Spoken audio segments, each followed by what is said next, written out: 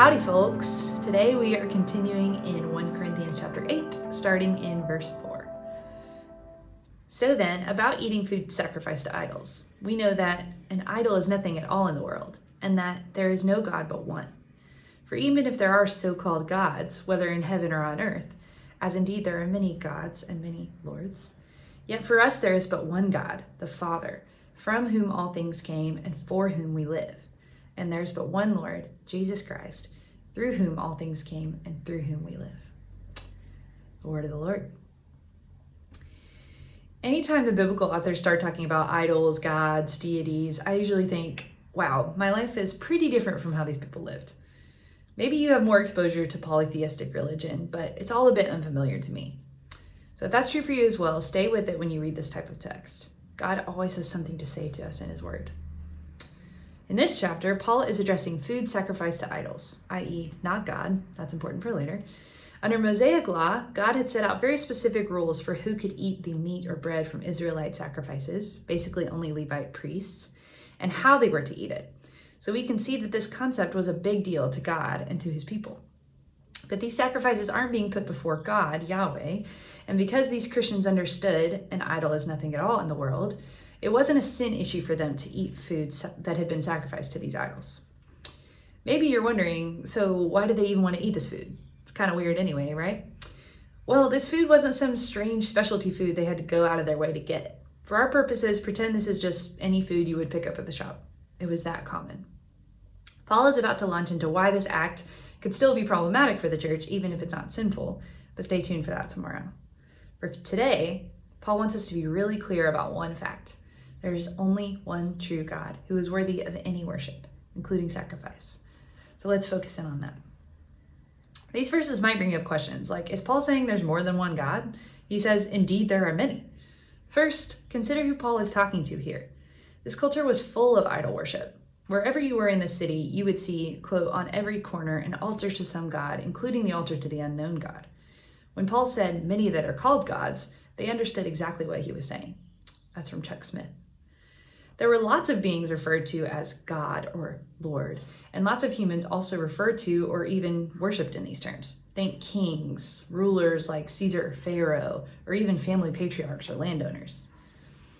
But another angle on Paul's comment in verse 5 is the Bible's repeated acknowledgement of the spiritual realm, references to powers and principalities, the gods of Egypt, so on.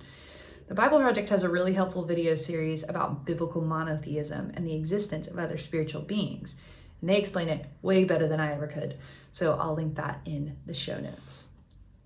The point is, Paul is declaring the sovereignty of Yahweh, the God of Israel. Whether these many gods or lords are man-made figurines, human rulers, cultural idols, or other spiritual beings, the one true God, our Father, is the one who made all the other spiritual beings and everything else in the universe. There's no power that even comes close to the supreme creating power of our God. So it is pointless to bow down to anything or anyone else as Lord. And we need to be reminded of that. Verse 4 takes us back to a key moment for the people of God from Deuteronomy 6. Moses tells the people, "Hear, O Israel, the Lord our God, the Lord is one. Love the Lord your God with all your heart and with all your soul and with all your strength."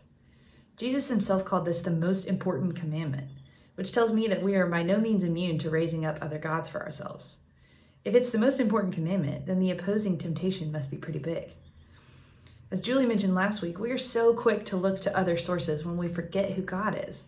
When we don't choose to love the one true God with all our heart, soul, and strength, we'll find another God to love. They're everywhere, and they're often really good things. But, quoting the Bible recap here, this Jesus, all other things are from him, through him, and for him. He starts it all, sustains it, and completes it all, and it all comes back to him. He is the source, supply, and goal. And the best part? Verse 6.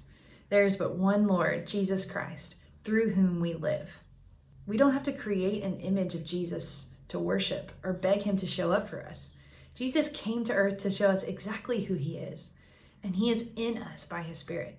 We, humans, are created in his image. We live through him. Listen to these words of God from Jeremiah 2. They say to wood, "You are my father," and to stone, "You gave me birth." They have turned their backs to me and not their faces. Yet when they are in trouble, they say, "Come and save us." Where then are the gods you made for yourselves? In our society, idol worship doesn't typically look like bowing down to wood or stone, but think about how we look to church leaders or the government, our wealth and security, or whatever other heroes come to mind. I don't want to spend another moment searching for someone else to save the world or to save me. Take a moment with me today to consider what or who else you might be worshiping as Lord. I'd love to hear what you discover so that we might all instead look to the one true God. He alone can rescue us. So let's turn our faces to him. I'm going to pray. Father, forgive us when we turn our backs to you. Turn us around when we do so that we might see your glory once again.